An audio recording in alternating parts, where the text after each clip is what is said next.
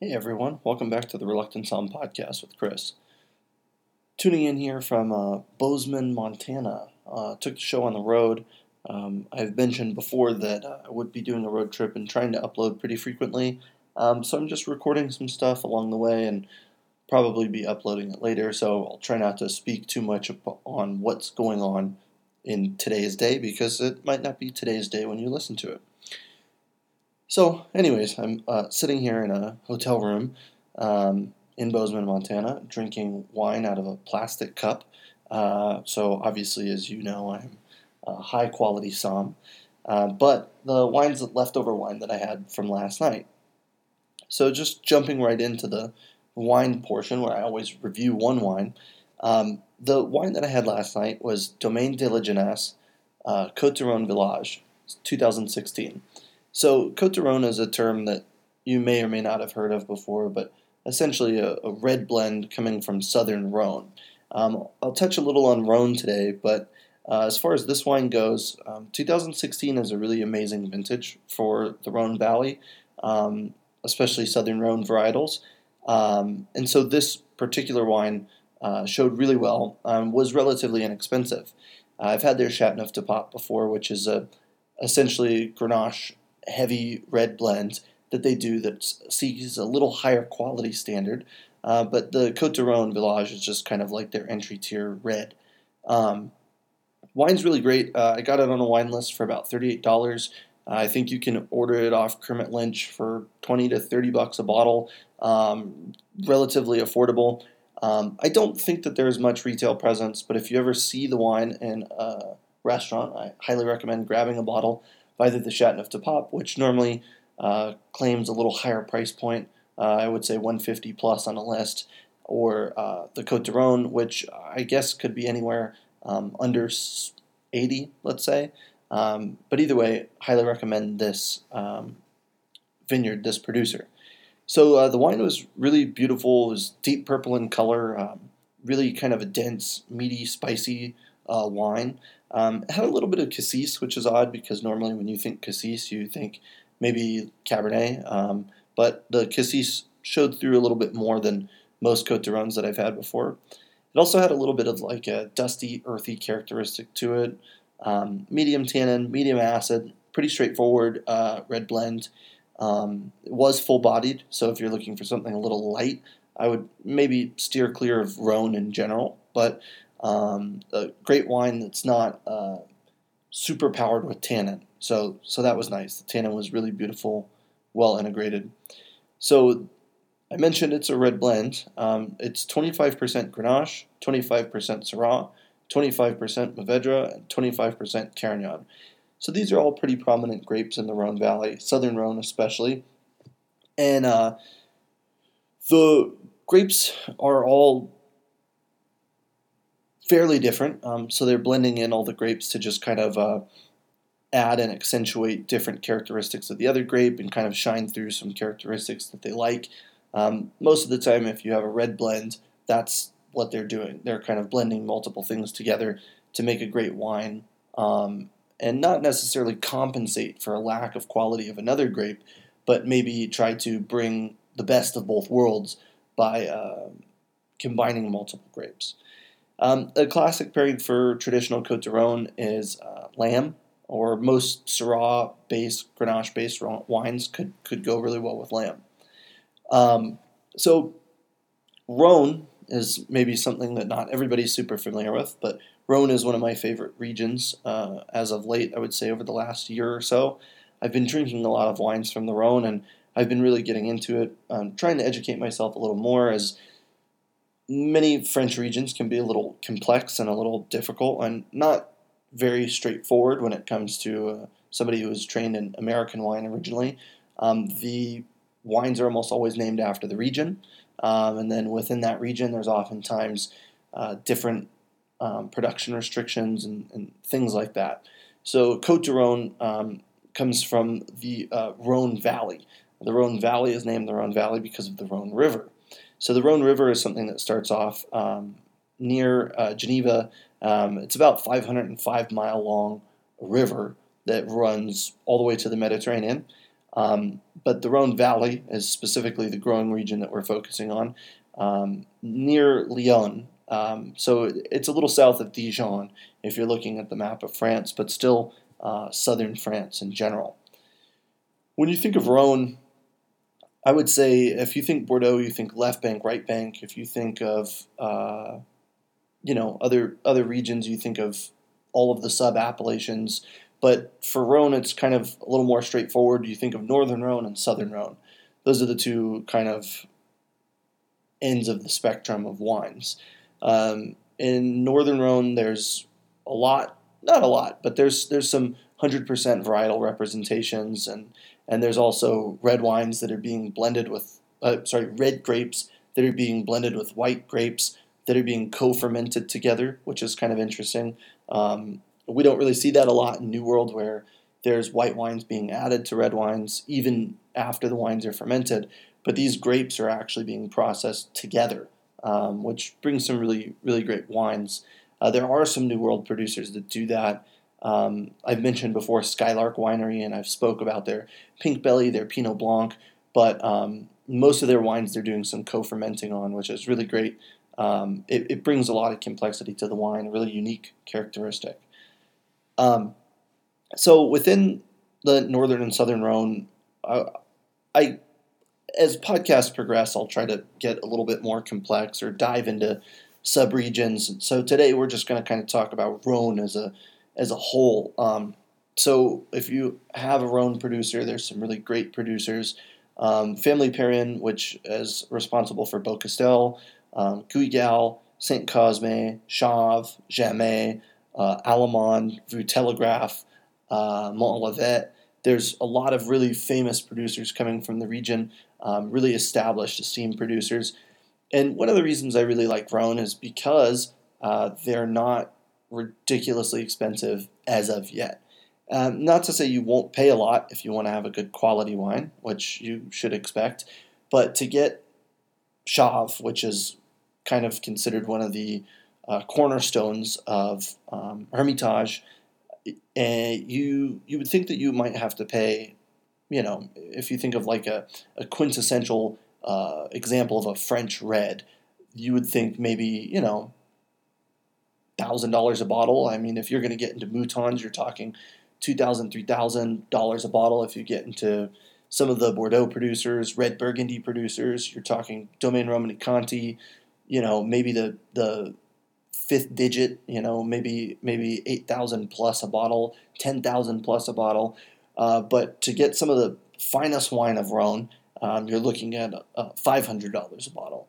And so that being said, you can get a lot of really, really, really amazing wines from the Rhone for $150 and under. And there's a few that are a little over, and there's definitely some that are under. I mean, again, last night I picked up this bottle for $38 a bottle. I don't know if it was meant to be priced that way. Maybe it's something they're trying to move through. But either way, the wine was fantastic. So of all of those producers, Beaucastel and Guigal, I think, are the first two that I really heard of. Beaucastel producing Châteauneuf-du-Pape, and they all kind of produce different things, but that was the first time I heard of it. And Guigal producing Crozes Hermitage, which is the first thing I had from them. Again, they produce many things. Jamais, I've covered before on a podcast, the Jamais Blanc, which is really fantastic. Vue Telegraph is another one that's a little more prominent as far as producers go from the region. But tons of producers, many more than I listed, but these are all kind of like really sought after, great standards of Rhone production that I'd highly recommend. Yves Gangloff is another one, but he kind of specializes in Northern Rhone. And obviously Domaine de la Jeunesse, which is the wine that I've talked about here on the episode. If you can grab the Châteauneuf-du-Pape, again, I would say it's about $150 plus. If you can grab the Côte du Rhône, I had a chance to try it last night and today through a plastic cup, and it's still drinking really well. But yeah, so then within all of those producers, there's all different styles of wine. And so again, France can get a little confusing when you talk about a region, the Rhone Valley, and then you have things like Côte du Rhône, Côte de Rôti, Crozes Hermitage, Hermitage, Cornas, Condrieu, Saint Joseph, Châteauneuf-du-Pape. Gigondas, Baume de Venise. So if you know all of those, give yourself a pat on the back. If you don't, that's okay. That's why you're listening to a podcast and trying to learn a little more. In fact, if you know all of those, I appreciate you listening to my podcast, but maybe you don't really have to. I don't know. If you want to listen to it and hear me sound like a fool, then it's great for entertainment. But if you're coming here expecting to know more about the Rhone, but you're already familiar with all of these wines, I might not get into any super dorky, geeky stuff. So anyways, the Cornos and Condrieu are two of my favorite. I mentioned Yves Gangloff. He's a really great producer of Cornos and Condrieu. But Condrieu is a Viognier-driven wine from Northern Rhone, and Cornos is a Syrah-driven wine from Northern Rhone. Last night, I had a really hard time deciding on what I wanted to drink, which happens more than I'd like to admit. But I was actually throwing around the idea of a Cornos or a Condrieu, or I was also throwing around the idea of a Chateau de Pop, but I knew I wanted to drink something from Rhone. And so when I stumbled across a $38 bottle of Rhone wine, I couldn't pass it up. So if you want to get into Rhone wine and you go to your local bottle shop or you ask your somm at your favorite restaurant and you say that you want to try something from Rhone, there's some vintages that I would like to point out. Rhone has been doing incredibly well with recent vintages and has been producing really, really high quality vintages lately. The weather has been either really good or really horrible, but either way, they've pulled through it, hopefully as we all do through the world struggles that we're having right now. But 2015, 2016, 2017, and 2018 vintages of Rhone wines are all really, really excellent. The 2016, I would say, is kind of considered the new benchmark of quality. There was a few before, like 1990 vintage was considered really fantastic, but 16, I would say, is kind of the new level at which everybody's going to be trying to compete at. 2015 was really great. Wine Spectator rated 2015 at like 97 points, 2016 at 99 points. The 2017 didn't get as high of a rating, but anything that I've had coming from 2018 lately has been really fantastic and really just mind-blowing. I'm not really sure what will come of my appreciation of the 2018 because it's very subjective, as I've said on the podcast before. But if you have a chance to try anything from 15, 16, 17, or 18 Rhone, I'd highly recommend it. And while I'm talking about Rhone and I'm talking about dinner that I had last night, I just wanted to give a little shout out to Bozeman, Montana. So on a little bit of road trip driving through the northern United States and stopped recently in Boise, which was really great. It's my first time being up there, having some wines from their AVAs. AVA being an American Viticultural Area. If you haven't heard me use the term before, it's something I'll try to use a lot, and I'll try to explain each time, just for any new listeners. So there's only 3 AVAs in Idaho, and then I get into Montana with no AVAs. So I'm not expecting any crazy selection of wine anywhere I go. And I am pleasantly surprised by the beverage industry as a whole in this town. Got into town yesterday, was very early for the check-in at the hotel, and so just kind of bounced around some different places.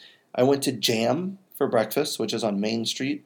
Really great breakfast, pretty hip scene, good beer selection, really, really nice restaurant. And then bounced around some other areas, had some great beer from, I've got the cheat, hold on, let me look at my list, Union Hall Brewery. Went to Lockhorn Cider House, which was fantastic. The ciders there are really incredible. And also next door to Union Hall is their distillery, which I didn't have a chance to stop in. Hopefully I will while I'm up here. And then for dinner, I had the pleasure of going to Plonk. So Plonk, which might sound like the podcast is cutting out, Plonk, Plonk,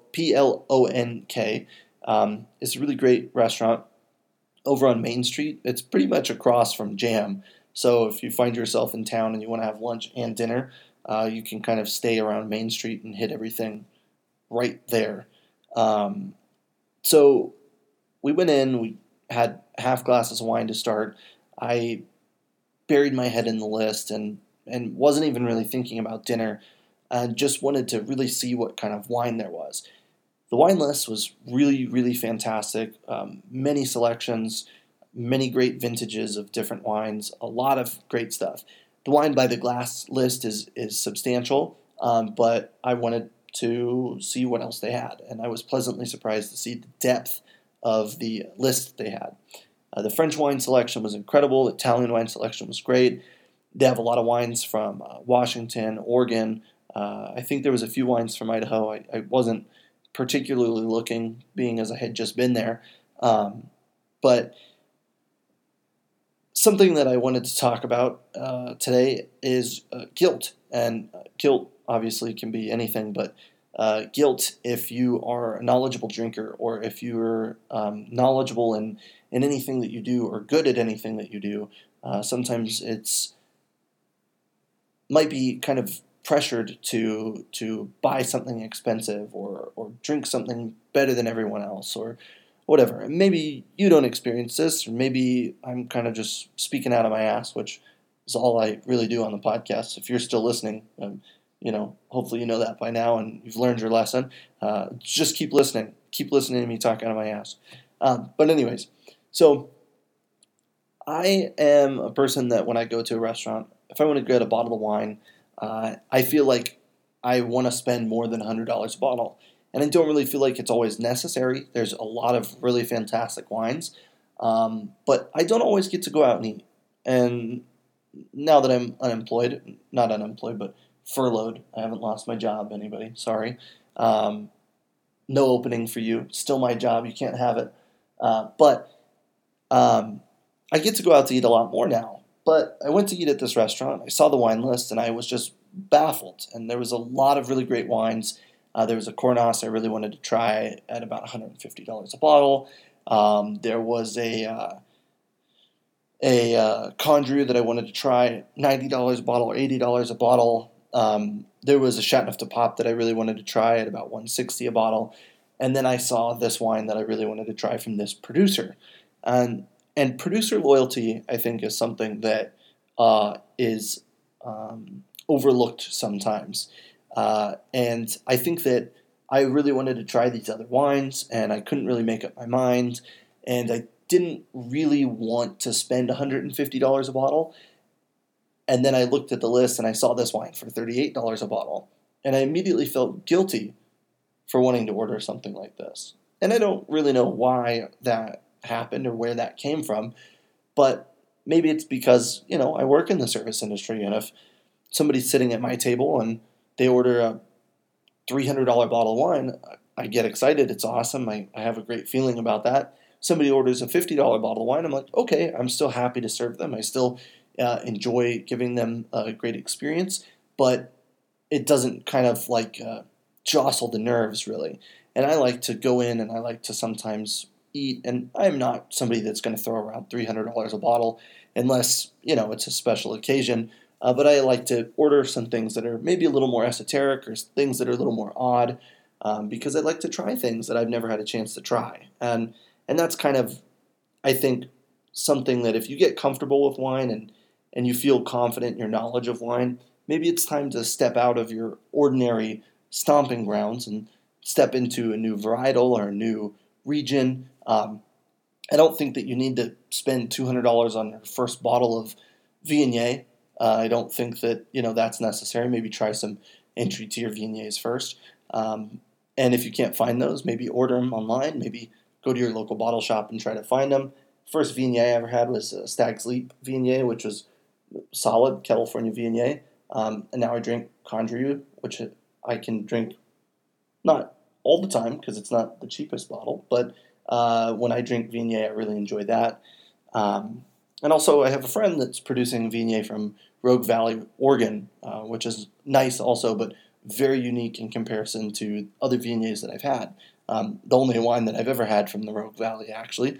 So hopefully on this road trip, on my way back down south towards San Francisco, the Bay Area, I'll stop by Rogue Valley and I'll try some stuff if wineries are open. Everybody's kind of on different pages at the moment. So the guilt that I felt was kind of something that I had to override my brain about. I felt that I had to spend at least $100 on a bottle, or I would be kind of a waste of space or a waste of time. Um, and normally I eat quick, I drink quick. I'm not somebody that sits at a table for 4 hours or 5 hours. And so, I know that the table will turn over and the server will have another chance at a really great table after me. And, any table coming in the door is a good table, especially nowadays. Um, but I took a chance. I ordered this $38 bottle of wine, and I was very, very pleasantly surprised. Um, and I think that that's something that I'm going to try to do a little bit more. Is if I've know a producer and I haven't had the wine, I don't want to feel bad for not spending a lot of money. I don't really see the point in that. I don't know. Maybe it's a societal thing. Maybe it's a psalm thing. Maybe I don't know. Nobody's ever told me that I have to spend a lot of money on wine. It's just something that I always felt like I had to do. And the more I learned, the more I felt that I had to spend. Um, so if you're somewhere and you've had a wine from a certain winery and you really enjoyed that winery, let's say you had their Pinot Noir. You really like their Pinot Noir, and you're not normally a fan of Merlot, maybe try their Merlot. You might be exposed to something new. You might be able to try a different kind of Merlot that you really enjoy and kind of broaden the horizon of which you see wine. I think too often, as I've done through my career, and as I continue to do on a day-to-day basis, but try not to do, I paint with a pretty broad brush. And I think that, maybe I don't like this style of wine or this style of wine or this style of wine. But at the end of the day, every producer makes things a little bit differently and makes things fairly unique. And everybody kind of has their own expression and their own interpretation of a wine. Um, and again, as I've said before, in France and in the old world, I'm sorry, not just France, there's a lot of restrictions on the quality and the taste profile that you're going for, but they're not all the same. If you've tried one Chardonnay against another Chardonnay, whether they're all California, whether they're all white Burgundy, none of them are going to taste the same. And if they do taste the same, maybe you've had a little too much to drink. You're only supposed to try the wines, not drink a bottle of each. But if you have a chance to try something new and you really are a fan of a producer, I say step out of your comfort zone. Even if it's not as much as you normally pay, or if it's a little more than you'd usually pay, maybe it's worth a shot. And then you can start really enjoying a producer. And if you feel like it one day, sign up for the wine club and you can get exposed to all kinds of really funky varietals and blends through that. And, just again, broaden the horizon. So keep an open mind, keep on sipping, and I'll talk to you soon. Cheers from Bozeman, Montana.